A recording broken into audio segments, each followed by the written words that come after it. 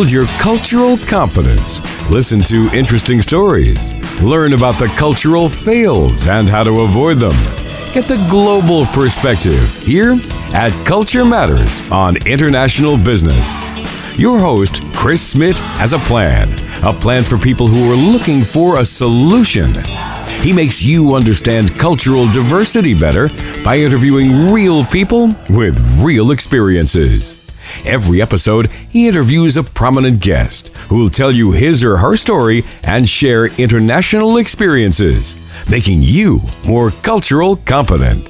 And now, here's your host, Chris Smith. Hello, welcome. Culture Matters podcast number 86.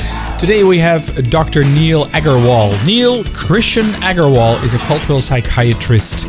He is an assistant professor at Columbia University, member of the university's Committee on Global Thought, and fellow with the Truman National Security Project. His research focuses on conceptions of culture and psychology in clinical and forensic mental health settings. That's a mouthful. But we don't only talk about this, we also talk about the Taliban and how that is with anger, violence, and cultural differences. And then we move to ISIS as well. Some controversial subjects, possibly maybe, but very much worth listening to. Let's get right to the interview. It's time for this week's guest at Culture Matters. Good morning or good afternoon or actually good evening as well. We don't know yet. Neil, how are you? Well, thank you. How are you? I'm pretty good as well. Dressed in shorts and t-shirts, but you can only see that if you watch the video cast. Actually, the t-shirt is the only thing you can see. If you want to have a look at the video that we're recording, go to culturematters.com/YouTube and you'll find all the list of the videos. Neil, I'm very happy that you're here. I bumped into you on an audio version, if you want, on the spin-off of Freakonomics, which is called Tell Me Something I Don't Know. Excellent podcast. Love listening to that show. And I love the way that's being produced as well. So I heard you being there, talking there, and the subject triggered me like I got to get this guy on the show as well. Although it might be a bit of a sensitive topic, I guess, or potentially, but let's not shy away from that. But before we go into the depth of what you are all about, tell us a little bit about yourself. Where do you come from? Where are you currently at this moment? And what would you consider your cultural frame of reference? Now, 10 questions. I'll give you 10 minutes or something. Go ahead. So I am currently an assistant professor of clinical psychiatry at Columbia University. Mm-hmm. I'm also a member of the university's Committee on Global Thought, and I am a fellow with a group in Washington, D.C. known as the Truman National Security Project. Uh-huh. So that is currently my list of affiliations.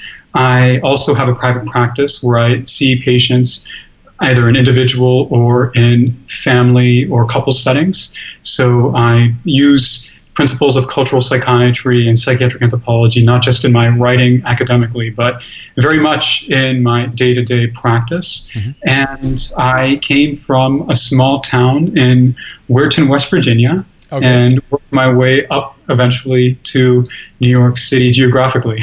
And my ethnic origin is from India. India. Okay. Which part of India, out of curiosity? So it is now, after the partition of India and Pakistan, Punjab and Rajasthan in India. Okay, that part. Excellent. All right, and you are currently in New York or you're in West Virginia? I'm currently in New York City. New York City, okay, and you're in the Big Apple.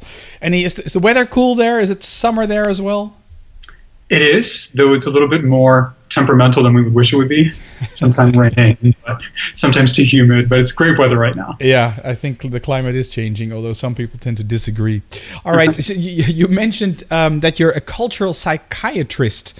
Now, I would call myself a cultural psychologist, since I studied psychology and I talk and deal with culture and cultural differences.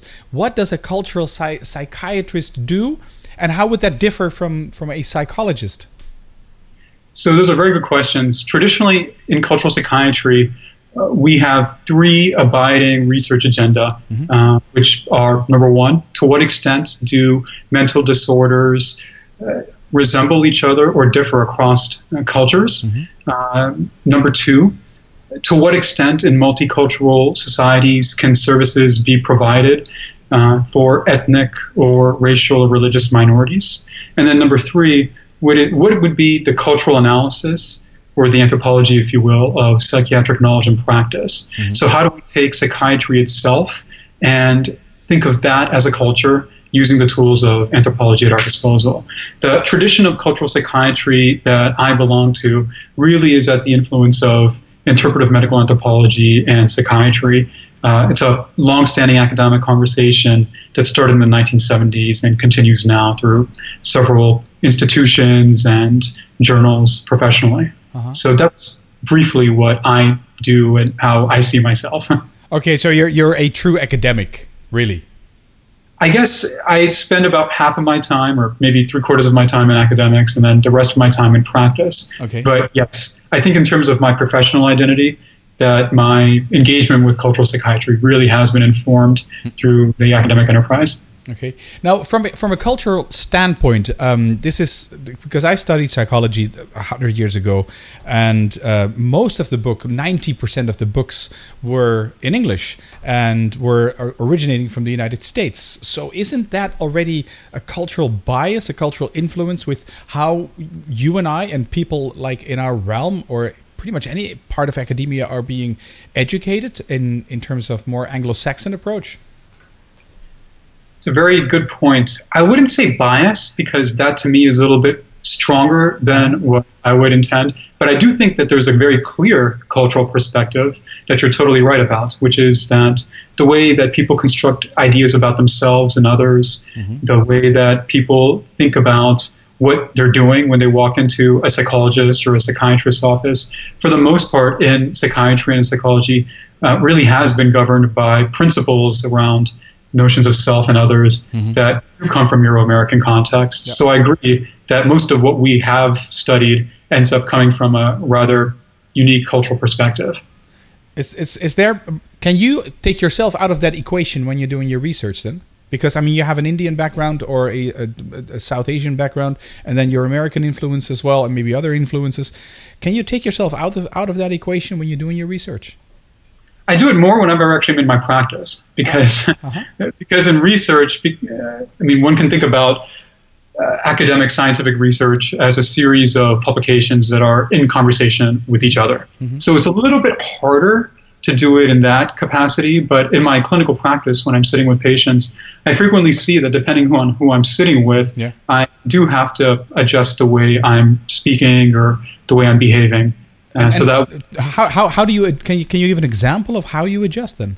Yeah. So for example, in psychiatry, and particularly in, I imagine, what would be more psychodynamic approaches or psychoanalytic approaches to psychology, the whole issue of non-disclosure and not revealing oneself can be very orthodox. And with some patients, for example, of South Asian descent, that they would want to know a bit more about me and where I am, kind of socially, how I got to where I did, whenever they come to see me.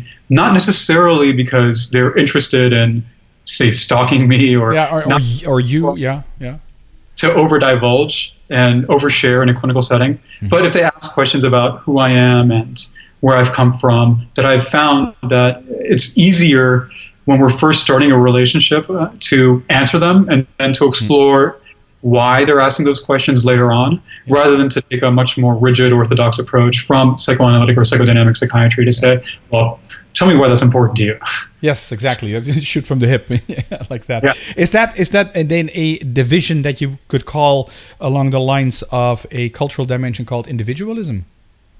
Yeah, so I would say that's kind of along the, if you're thinking about that dimension, it might be something around individualism at one part of the spectrum and then collectivism maybe at the other. Yeah.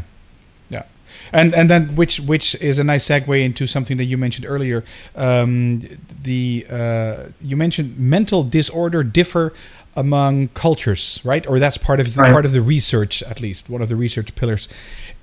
Should I think then of continent differences, like North America is different from South America, and Asia is different from Europe and stuff like that? Or can you actually do that in country line borders as well? Typically in more established cultures like European cultures, if that makes any sense, and not so much African cultures, because the African borders have been drawn up in 1884 by the occupiers. So does that make any sense?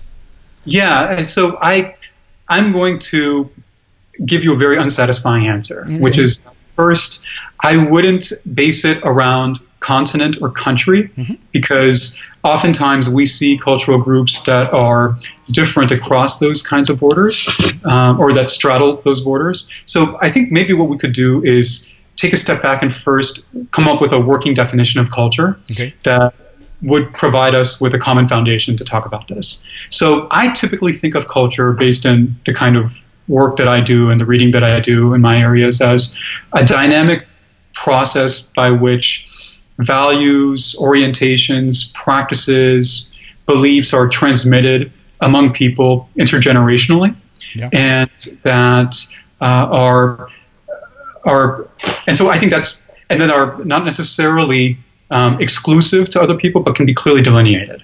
So that calls us to think about several things, right? So first, there's this process of it needing to be transmitted. So that then forces us to recognize, well, what might be idiosyncratic to an individual and what might be more representative of a broader social group. The second is that we're not just looking at values or orientations which might be more cognitive. We're also looking at practices, which are observable behaviors. And then I think the third thing that's also important to recognize is that we are thinking about this in a very dynamic way, where you may have noticed I didn't say anything at all about race, ethnicity, religion, or language. I would consider those, I think like many people in my tradition, to be important, but not necessarily essential, because people may be born with an ethnicity or a race or a set of languages that they speak, but may not necessarily identify with them.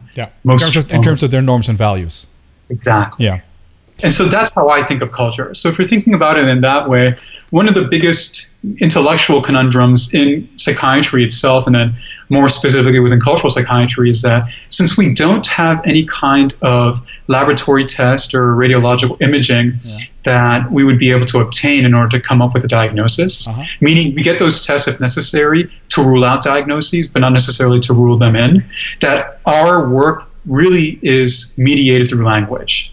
So we talk to people, we try to talk to people in depth and understand what their worldview is, how they live, and what's going on with them right now. And so over time, as we've done epidemiological studies in psychiatry, we've noticed that certain kinds of disorders seem to appear in certain contexts, but not in others. So for example, eating disorders are relatively common in Euro-American contexts and not necessarily the case elsewhere. And so that has people questioning why that would occur. Is it because there is a relationship to food and to body image that seems to occur in industrialized societies, maybe where there is a certain degree of bounty among a particular class of people?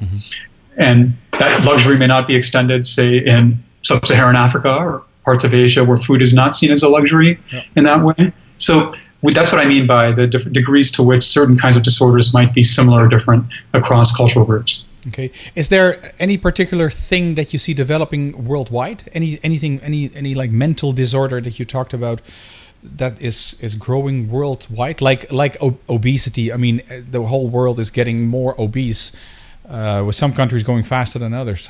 How is that in your line of business?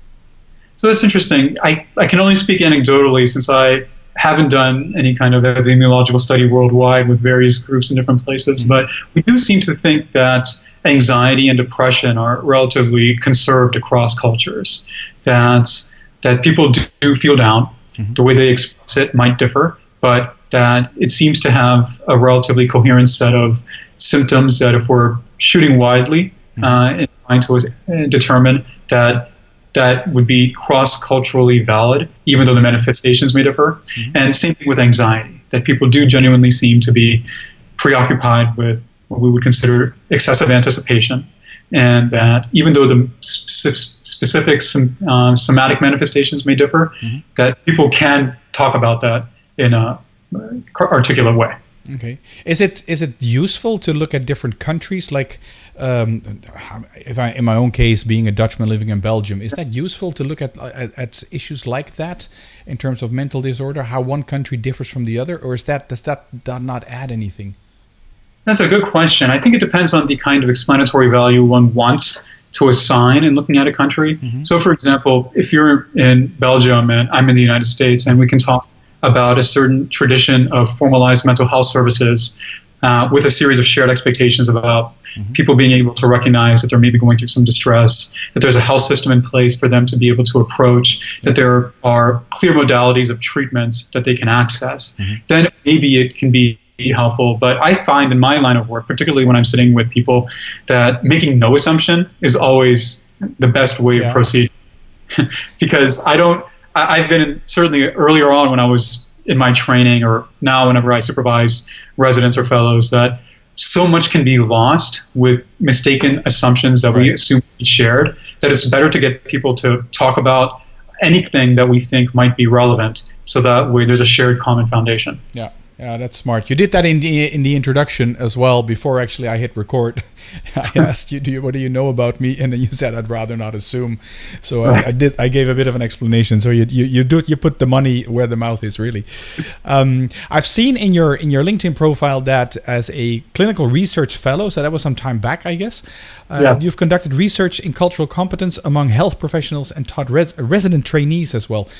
Right. Why is that important, and what can health professionals benefit from that? What can they learn from that? Yeah, so that's an area of interest of mine currently as well. And so we think typically, so there are several things that I would respond to with that. The first is that in the United States, just like I imagine Belgium, or certainly other European societies, that we see a wide diversification of society now.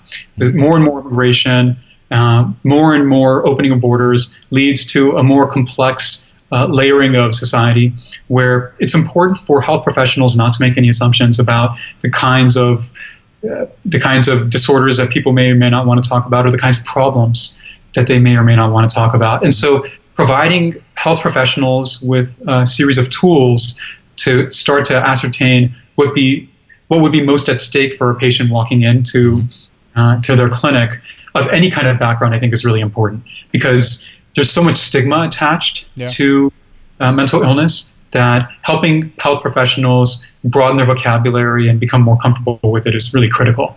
Is it the stigma that which is stuck to mental disorders, as well as the stereotypes that we hold of people of different ethnic backgrounds or different countries, etc.? Is that combination that makes it more difficult?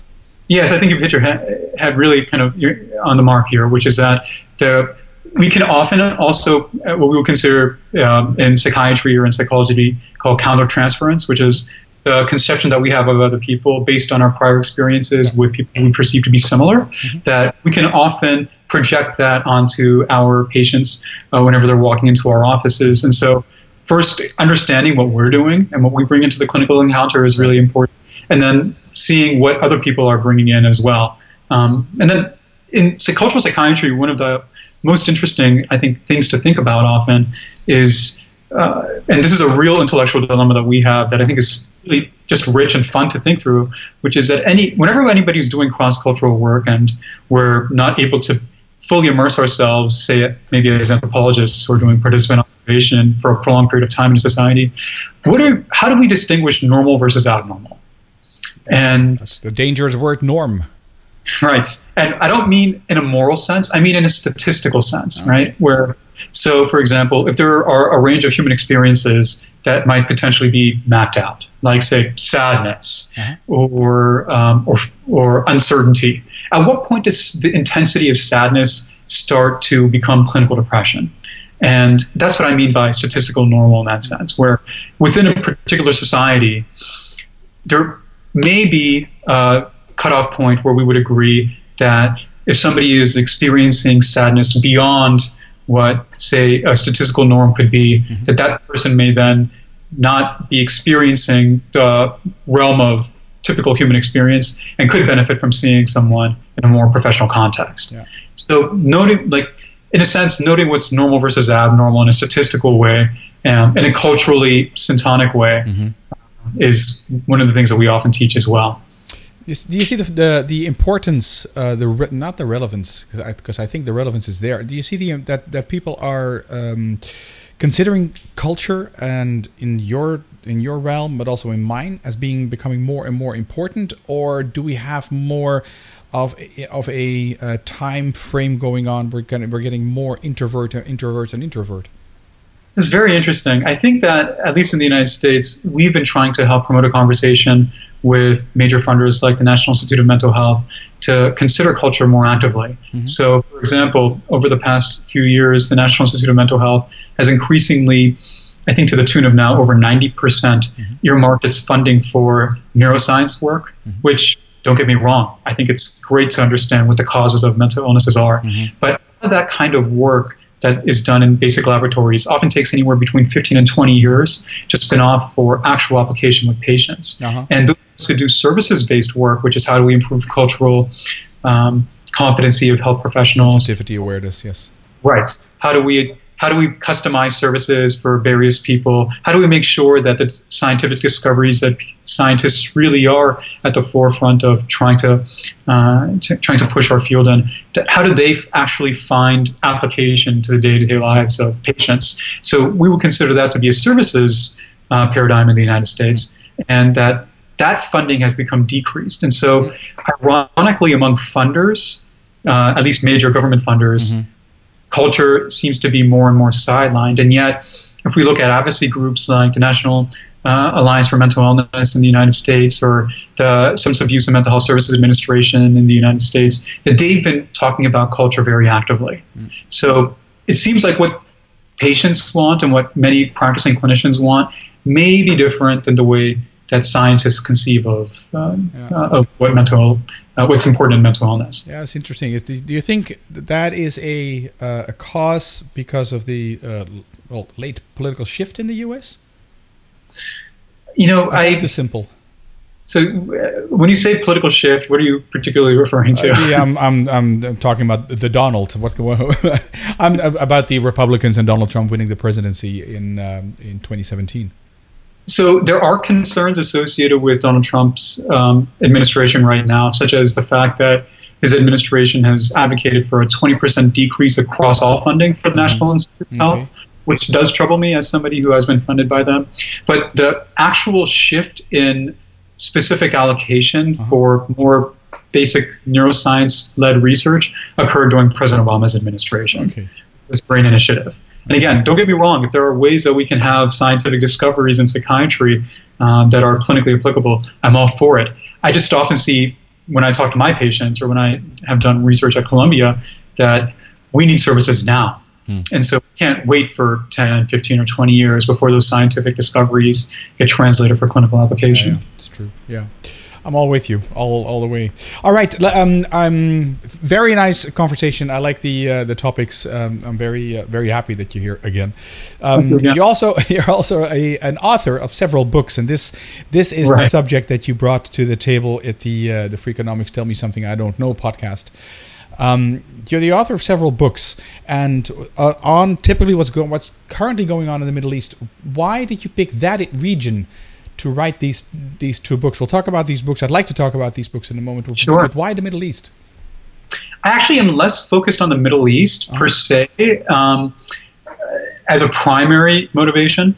I'm more interested as a cultural psychiatrist in the justifications that people give for violence. If we think about violence or anger as a typical emotion that many humans experience, whether it's getting frustrated with their children or whether it's they're driving on the road and experience road rage, that we can think of violence as a manifestation of anger. And what intrigues me as a cultural psychiatrist is that when we think about the war on terror, that on various parties or on various sides, whether it's the United States government, whether it's the Taliban, or whether it's the Islamic State, that various groups of people have provided justifications for violence, and that I think those merit interrogation, because at least in the United States, we've had a trade-off between civil liberties in the name of national security protections after the horrific 9/11 attacks. At least with the Taliban and the Islamic State, their conceptions of violence are also rooted in very deep cultural considerations about what they see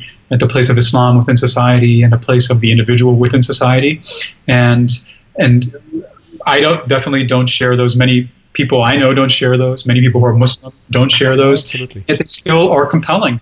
where we see in Afghanistan that a war has now lasted over 16 years. Or with Iraq, the U.S. intervention in 2003 has continued to create problems in Iraq, and now it's expanded into Syria ever since 2014. So how people think about violence is, in general, a topic in cultural psychiatry, and I thought that cultural psychiatrists and cultural psychologists are not doing enough thinking, reading, writing, advocacy as it relates to the war on terror. And so that was really the motivation for the books. Okay. The fact that, unfortunately, those interventions are occurring in the Middle East is why they seem to have been focused more on the Middle East at the moment. Okay. All right. Okay. Good point. The two books are called Mental Health in the War on Terror, Culture, Science, and Statecraft. That was 2015 when that was published. And the Taliban's Virtual Emirate, the Culture and Psychology of an online militant community, which was published last year in 2016. Can you tell us a little bit about these books? How are they different? And what does this online thing have to do with it? Yeah, so Mental Health and the War on Terror really looks at how psychiatrists and psychologists have been interacting with the government and ever since the War on Terror was announced. And so my predominant focus there was to try to see how we can use theories from cultural psychiatry and medical anthropology to understand what we're seeing. So the first chapter is really about how soldiers in the United States, many of whom I treated and had served very honorably in the VA system, experienced post-traumatic stress disorder, and how the VA, the Veterans Administration System in the U.S., has increasingly loosened the definition of what constitutes post-traumatic stress disorder among veterans, which I think has important implications for how we think about service benefits, for example. The second chapter is on the bioethical debates about psychiatrists and psychologists being involved in interrogations, and to what extent are they framed from a particular cultural perspective. The third chapter was really about the provision of mental health services at Guantanamo based on looking at texts from like legal documents, motions, transcripts from the court that Guantanamo military commissions have posted online, and also based on prior work that I've done interviewing former prosecutors working with the government and defense attorneys who are representing detainees. Then chapters 4, 5, and 6 are much more about the construction of knowledge among psychiatrists and psychologists. So how do Arabs and Muslims get depicted in the War on Terror in psychodynamic literature? How do we understand suicide bombing based on what psychiatrists and psychologists have to say? And how does it contrast with what Al-Qaeda had to say? And then chapter 6 is looking at what are the principles of de-radicalization programs worldwide. Back in the time that I was writing, it was still very secretive. And it was very difficult to get that kind of information, but some governments had been posting what they do, and to what extent are these de-radicalization programs effective or not? What principles and cultural assumptions do they make? And really interrogating that. And what have we learned from your first book, The Mental Health on the War on Terror? What do you get out of that? I think that from the first book, I certainly learned a lot. I hope that my readers I can imagine, yes. As well. I think that one of the things that concerns me is that a long-standing critique right from the philosopher Michel Foucault all the way until now has been that psychiatrists can often serve state interests and acting as agents of the state, and that we need to really make sure that we're clear as psychiatrists and psychologists that when certain kinds of issues arise, like with detainees anywhere, or like with de-radicalization programs, that we really know who we're treating. And in the sense that medical professionals are called to treat our enemies, and that in forensic contexts where there isn't necessarily clinical need or a clinical mission for the clinician, that it might be more to explain what's going on, that we need to be clear that we don't necessarily serve state interests. I think the other thing that we also learn from the first book is that we see notions of violence and suicide bombing increasingly being racialized towards Arabs and Muslims, which discomforts me as a cultural psychiatrist. That's what we do. What the media supports as well. Yeah, I think we're seeing a certain degree of Islamophobia, and if the media does it, then I can think of perhaps commercial interests or the desire to sensationalize stories to sell. But when we see this being reflected in peer-reviewed academic publications, then that concerns me, because that's when there is now there are now assertions being made under the guise of science that don't necessarily meet the kinds of standards that we would expect science to really enforce. Okay. So, for example, theoretical pieces that get cited over and over without necessarily strong clinical data or strong research data. And yet, because those ideas have been planted and are citable, that we see them take off in other ways, and often like informed de-radicalization programs, for example. Yeah, that becomes a bit like popular self-help quotes and stuff like that. Yeah, and then your second book, the Taliban's Virtual Emirates: The Culture and Psychology of an Online Militant Community. They've been pretty successful there, right? They have been very successful. Where is this going? Where does this come from? Are we doing anything? We, as in, who don't like what IS is doing? And the Taliban, that?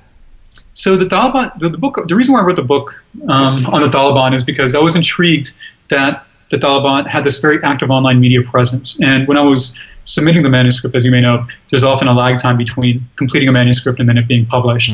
So the book came out in 2016, I think, and I think I submitted it in early 2015.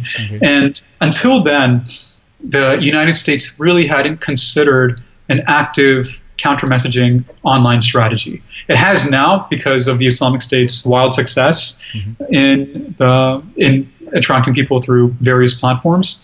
But until the time that I had written that book, it had not been the case at all, really. And so what intrigued me about the Taliban, and I should let you know also that in between my medical school and psychiatric residency training, I studied South Asian languages in graduate school, South Asian languages and civilizations. So I have a master's degree where I learned several languages. And so I was intrigued at the way that the Taliban had this very active multilingual online presence. And yet, in the beginning, when I was looking at some of their periodicals, more out of my interest from the first book, I noticed that what they're writing in languages can vary and at times is very contradictory. And so that really interested me to say, well, how are they constructing a militant culture, but using language in different ways, or using languages in different ways to reach different audiences for the same goals? So that's the reason why I wrote that book. Okay, so they are successful. IS is very successful with this as well. How do we deal with this? Is this an age difference? I mean, these are generally young people with IS. Are they just more advanced? And are our governments, and our governments, I mean European, maybe North American governments, are just too old? Are we lagging behind? What's going on there? Well, I'm actually writing a book that should come out next year on the Islamic State, so I'm going to let you know a little bit more about that.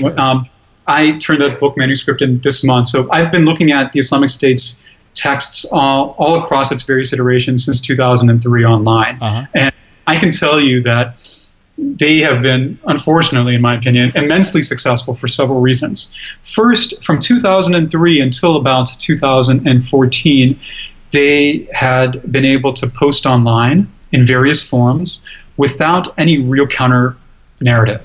So the fact that they were able to reach large groups of people relatively in an unimpeded way, uncensored, exactly, through various platforms in English and in Arabic, and then increasingly after 2013 in other languages like French, Russian, Turkish, Indonesian, that we are playing catch up to them.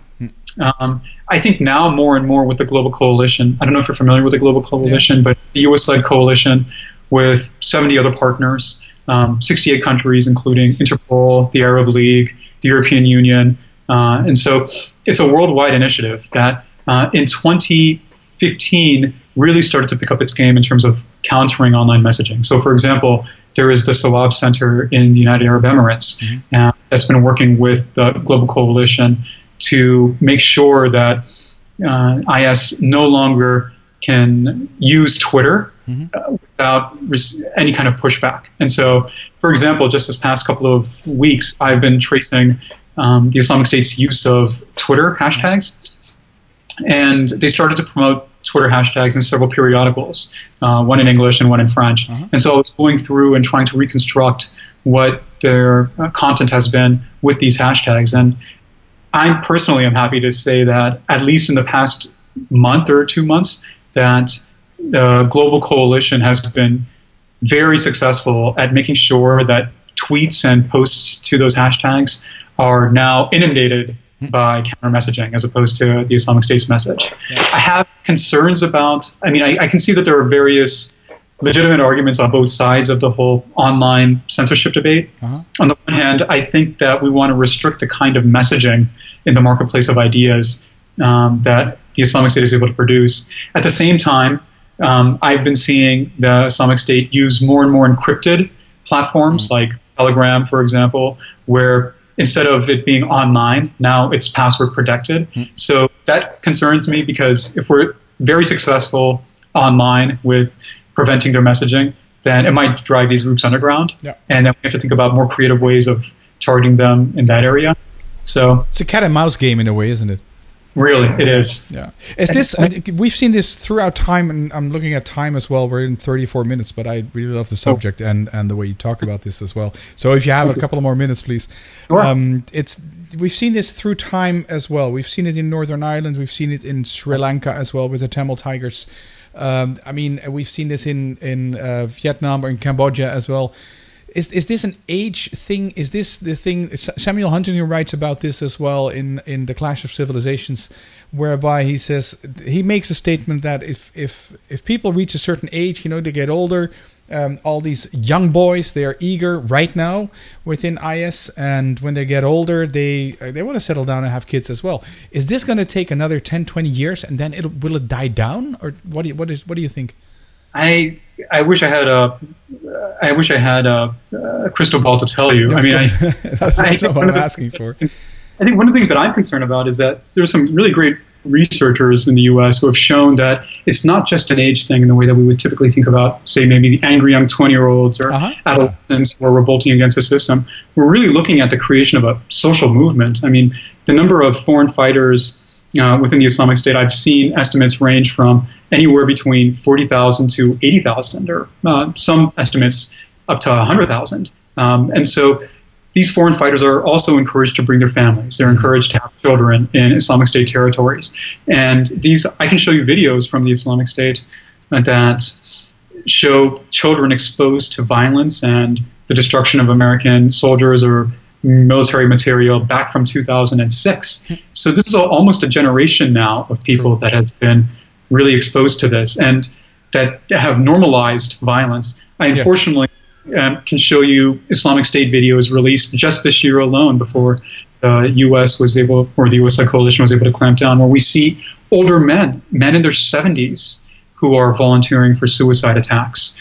And we see people in their 60s volunteering for suicide attacks, often with the justification that their own children beat them to it and are in paradise waiting for them, and that they want to join the glory and sacrifices of their own children. So it challenges the idea that it's just young 20-year-olds. Okay, yeah, good point.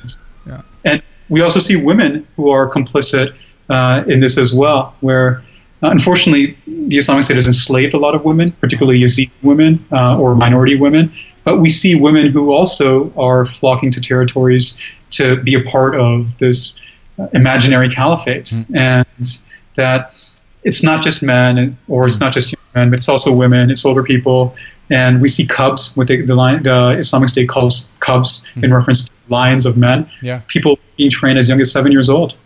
So. Yeah, shocking. I'm very. I have to look at the time, and I'm gonna ask you my two last questions. Sure. And hopefully, when your next book is being published, probably next year somewhere in 2018, I can get back in touch with you, and maybe you can come back here again and tell us about that last book. That would be great. So my one but last question is, from your experience being a cultural psychiatrist and the author of the books that you've written so far, can you give us 3 tips to become more culturally competent, please? Good question. So first, I would pivot away from competence, because I think competence assumes a certain degree of mastery. Yeah. Instead, what I would recommend is that instead of seeing this as kind of a skilling that clinicians need to enter the marketplace by way of competency, that we think more about just several kinds of processes that we would benefit from. First, allowing ourselves to experience strong emotional affect when we're dealing with people who present with legitimate differences than we do. The second is not necessarily saying what comes to mind immediately, but trying to understand how our social positioning and how somebody else's social positioning may help to influence how they think or how we think about these particular issues. Mm-hmm. And then I think the third is to really allow oneself to experience genuine curiosity to try to find solutions towards a win-win situation. And I think if we think about culture as, again, shared values, orientations, practices, or beliefs that are transmitted among social groups, that there can't be a right or wrong answer. We just have to see what are those values, beliefs, or orientations at play at any given moment. Yeah, that's true. But that seems to be so darn difficult when it comes to culture and cultural differences. You know, this is normal. No, it isn't normal. It's for you, it's normal, but it's not for you normal. The word, right. Yeah, there we go again. All right. Last question. How can people get in touch with you if they want to? So they can email me at my business address, which is Dr. at Neil K. Agarwal. That's NeilKAggarwal.com. Okay, we got Dr. K. Agarwal. That'll be in the show notes as well. Go into culturematters.com. Click on the podcast tab and you'll see all the podcasts. Neil Agarwal, it's been a pleasure having you on board here. Thank you so much for enlightening us with your viewpoints on what's going on in the Middle East, Taliban, but also in your practice and in the research realm of your profession as well. I'm pretty sure, and hopefully we'll bump into each other in the future. Take care. Thank you. Bye. Bye. Okay, thanks, Neil, for having you on the show. It's been a great pleasure. I really like this topic as well. Although possibly controversial, it's about culture, and that's what I'm trying to do here with Culture Matters podcast. If you want to know what we look like, then you can follow the video cast of this podcast as well by going to culturematters.com/YouTube. And while you're there on your computer watching, why don't you go to iTunes and leave a review as well. Of course, a 5-star review would be the best and the finest, because the more reviews, the more stars, the better it is for this podcast and the more people can enjoy listening to this as well. If you would know a good guest that would make a good guest for this podcast, why don't you drop me a line at chris.smith@culturematters.com and I will get back to you and we can see how we can make this work. Remember, culture matters. And finally, this episode was produced by Janice Sheila and music was by Ben Sound. Thanks for listening. I'll be back in 2 weeks' time where we'll be talking about sports and rivalry. Stay tuned. That's it for this episode. Culture Matters, making you understand cultural diversity better by interviewing real people with real experiences. Your host, Chris Smith, has a plan for people who are looking for a solution.